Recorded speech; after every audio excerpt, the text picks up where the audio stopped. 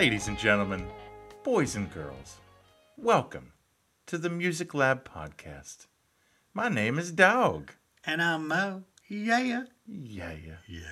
It's good to be back in the friendly confines of the studio It is. for another episode of Music History for August. And the summer. history. And the summer, back to school, all kinds of exciting events. Life So is good. let's kick it, right? Let's just do it. You wanna start? I'll start. I'll get it started. do it. So I'm looking at August 3rd, 1987. Ooh, okay. Def Leppard releases the Hysteria album after years of delays and misfortune. The band's drummer, Rick Allen, lost his arm in a car accident, and the band stuck by him while he learned to play with one arm.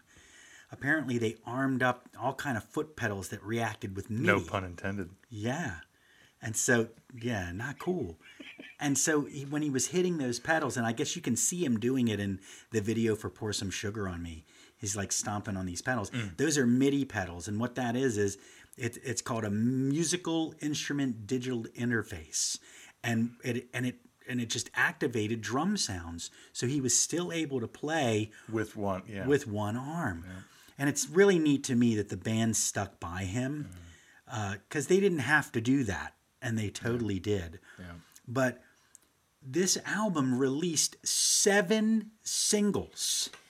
It's one of the finest albums ever produced by the legendary Mutt Lange, who stated that his goal was to make the album the hard rock version of Michael Jackson's Thriller. I'd say, pretty close to accomplishing it. He did about as good as you could do. 7 hit singles on an album that's solid. That's awesome. Def Leppard, 1987. 1987. Good I remember start. when that came out because I was 10. excited. Yeah, I was excited. Well, I think this artist, singer-songwriter, was excited as Def Leppard was because on August 6, 1993, my first tidbit music history for the month, 31-year-old Sheryl Crow releases her debut album, Tuesday Night Music Club. The lead single, Run Baby Run, was not successful, but All I Want to Do put the album into the mainstream. It has gone on to sell 10 million albums and won her 3 Grammy Awards for Record of the Year, Best New Artist, and Best Female Pop Performance. Wow. Talk about a debut album. No doubt. Obviously, Hysteria was not a debut album, but man, she again, we talk about trendsetters and people who opened the door for many, many other artists. Sheryl Crow has to be up there. Indeed. With, in a world full of grunge at the time. Yeah. This was a refreshing, There was still a lot of other stuff going on. Sure. Grunge was like the spearhead of things. Right. But pop music was alive and well, too. And it allowed a lot of like that unplugged sound, which is what she had, really. And a lot of the famous female artists from that time period had that sort of like unplugged sound. Yep. Tracy Chapman, Paula Cole. Yeah, I'm trying to think they of. did. And so I think, and there were all those crossover country artists then, like Shania Twain. Yeah. And so, they had that sound. And Sheryl Crow was one of the best of those. Yeah. She was good and she had a good voice. And she was a little older when that album hit. Yeah, 31 is old for a debut. Wasn't she a backup singer? I think for Michael Jackson, I think. Was it? I want to say, yeah. Hey, if you know, let us know. If you're like this big Sheryl Crow head and you're like, you guys are butchering this. She was, it was not even Tito. close. It was Jermaine. Whatever. Yeah, let us know because we would love to know that. That's good. That's a good date. I like that one. What you got for your second? So I'm going to pop up to August 9th, 1995. This is a very personal date for me for more than one reason, and I'll get to it when I talk about it. Sure. Jerry Garcia, the inimitable face of the Grateful Dead, dies at age 53 from a heart attack. I had a chance to see the Dead live a few weeks before this happened. And, the shame that I have about this is still ongoing. But I just had to work that shift at the Olive Garden. I needed that $50 or whatever I made. Yeah. And herein lies a valuable lesson for you folks. Never choose the Olive Garden over the Grateful Dead. That's correct. But that was a big day. Jerry, that was like the end of an era. To me, it kind of marked the end of that peace and love movement that they carried on decades beyond their peers. Yeah. And they really did. They carried it on. And so, R.I.P. even now. Yeah, he would have celebrated his 80th birthday last week, I think. And can you believe that in a couple years, that's going to be 30 years ago? Yeah. That's crazy. It sure is. So, anyway, there it is. People Jerry do Garcia. love their breadsticks, though. Yeah. Oh, So I'm just going to don't go. talk about it. Don't do it. I'm going to go a day later for my second date, August 7th. But we're going to go to 2005. And speaking about tragedy with, the Def Leppard's drummer, I'm going to speak about a tragedy too, because this is just a tragic story that has a happy ending. So singer Mark Cohn was leaving the Denver Botanical Gardens, where he had just performed his latest concert on his tour with Suzanne Vega. Speaking of another... when his van is ambushed by a 26-year-old man. The gunman shoots through the windshield, the bullet grazing the driver's chin and lodging in Cohn's temple. Wow. Just a centimeter short of his skull. He not only survives, but the physical damage is minimal, and he's able to leave the hospital the next day. Wow. The violent incident inspires two songs on Cohn's next album, Join the Parade, and they're called Live Out the String and Life Goes On. Wow, that's awesome. Just a... To talk about luck. Yes. Yeah. Wow. Yep. That's good stuff. I like Yeah. that story. That was a good one. Thanks, my friend. Yeah.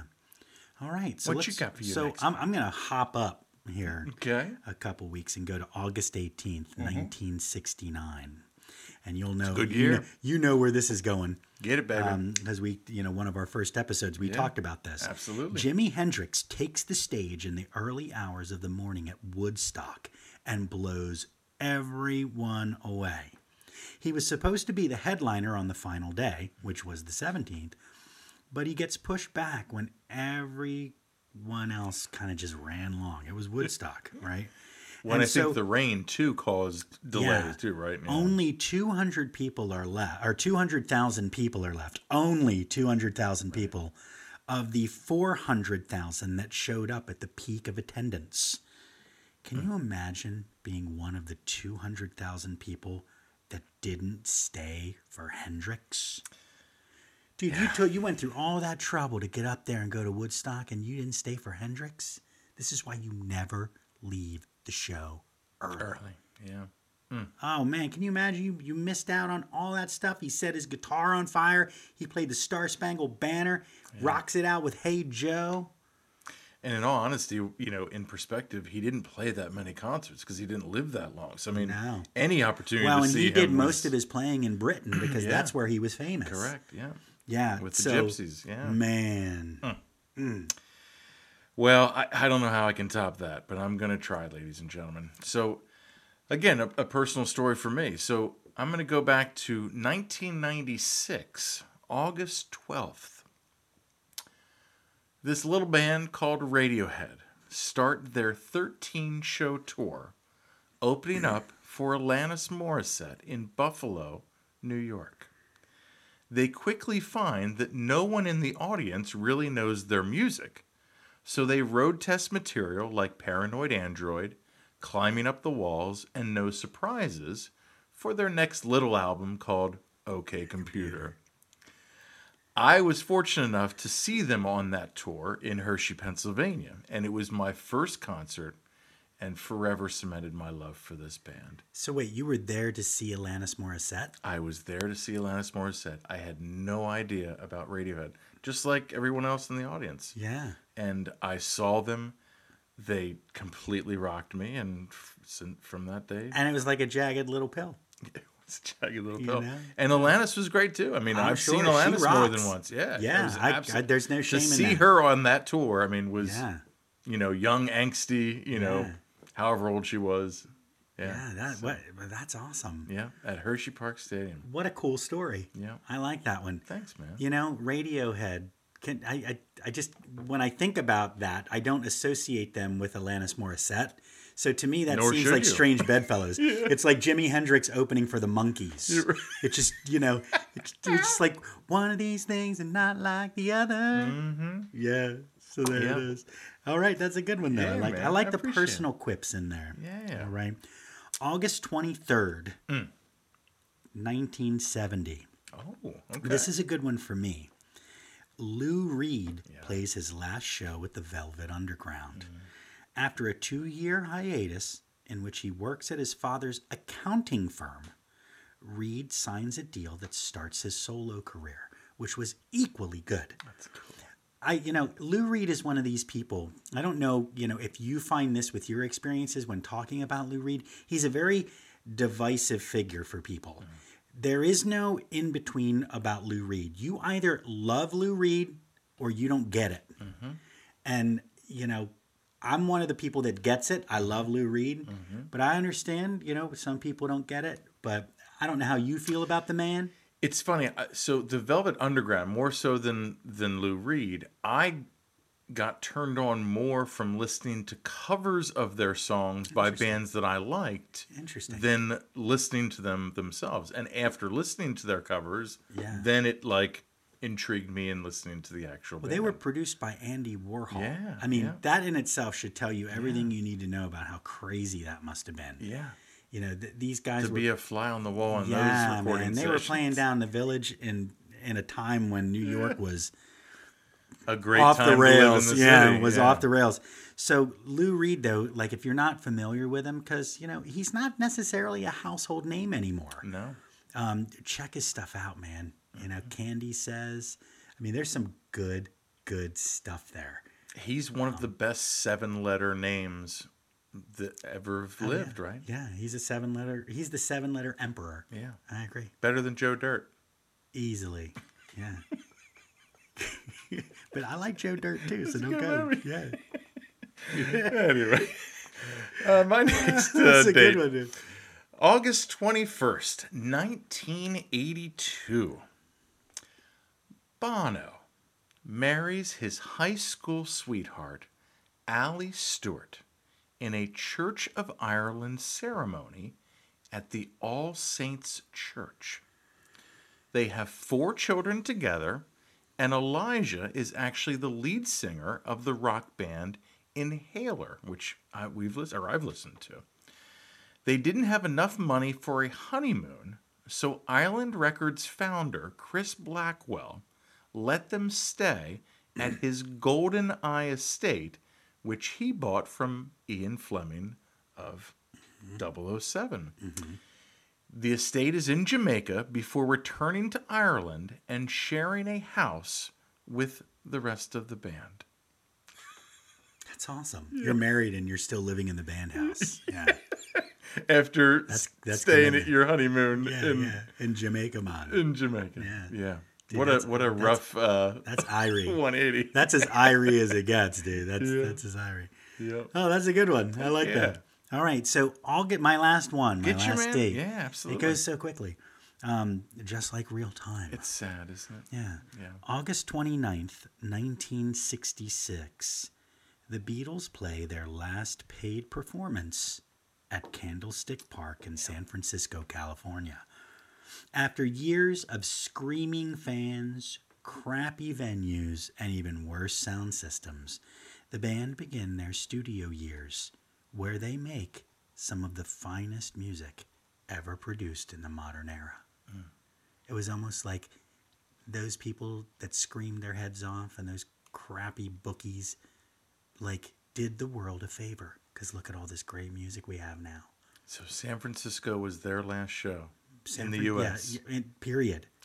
It was, well, you can't count, like they did like TV spot stuff. Yeah. And they did the rooftop concert. Yeah. But it was the last time that they got paid Okay. to play a gig, like a gig.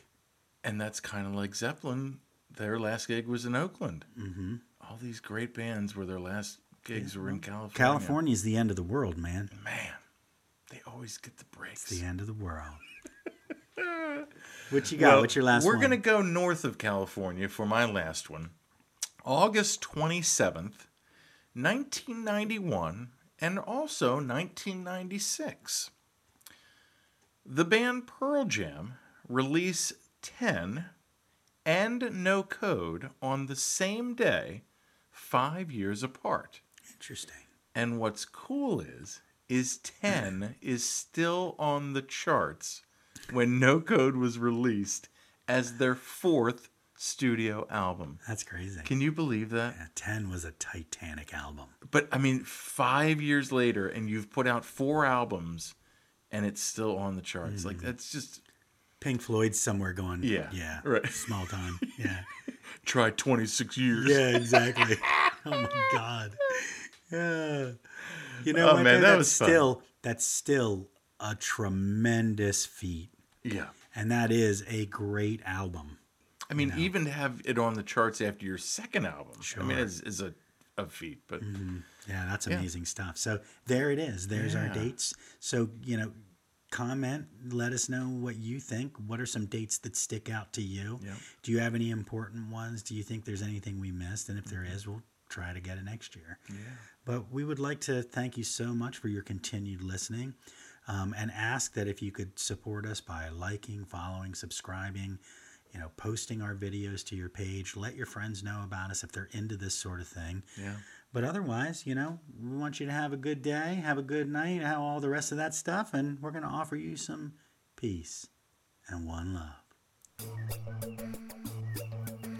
Ladies and gentlemen, boys and girls, here at Raw Outfitters, we are an independent, family-owned clothing company for all ages. Check out our inventory of shirts and hoodies at www.rawoutfitters.com and follow our social media pages. Don't just wear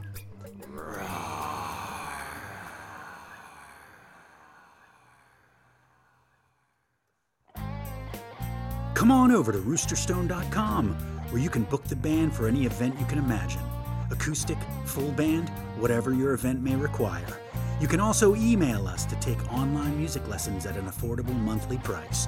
Don't forget to download our original music and like, follow, and subscribe to Rooster Stone across all social media platforms.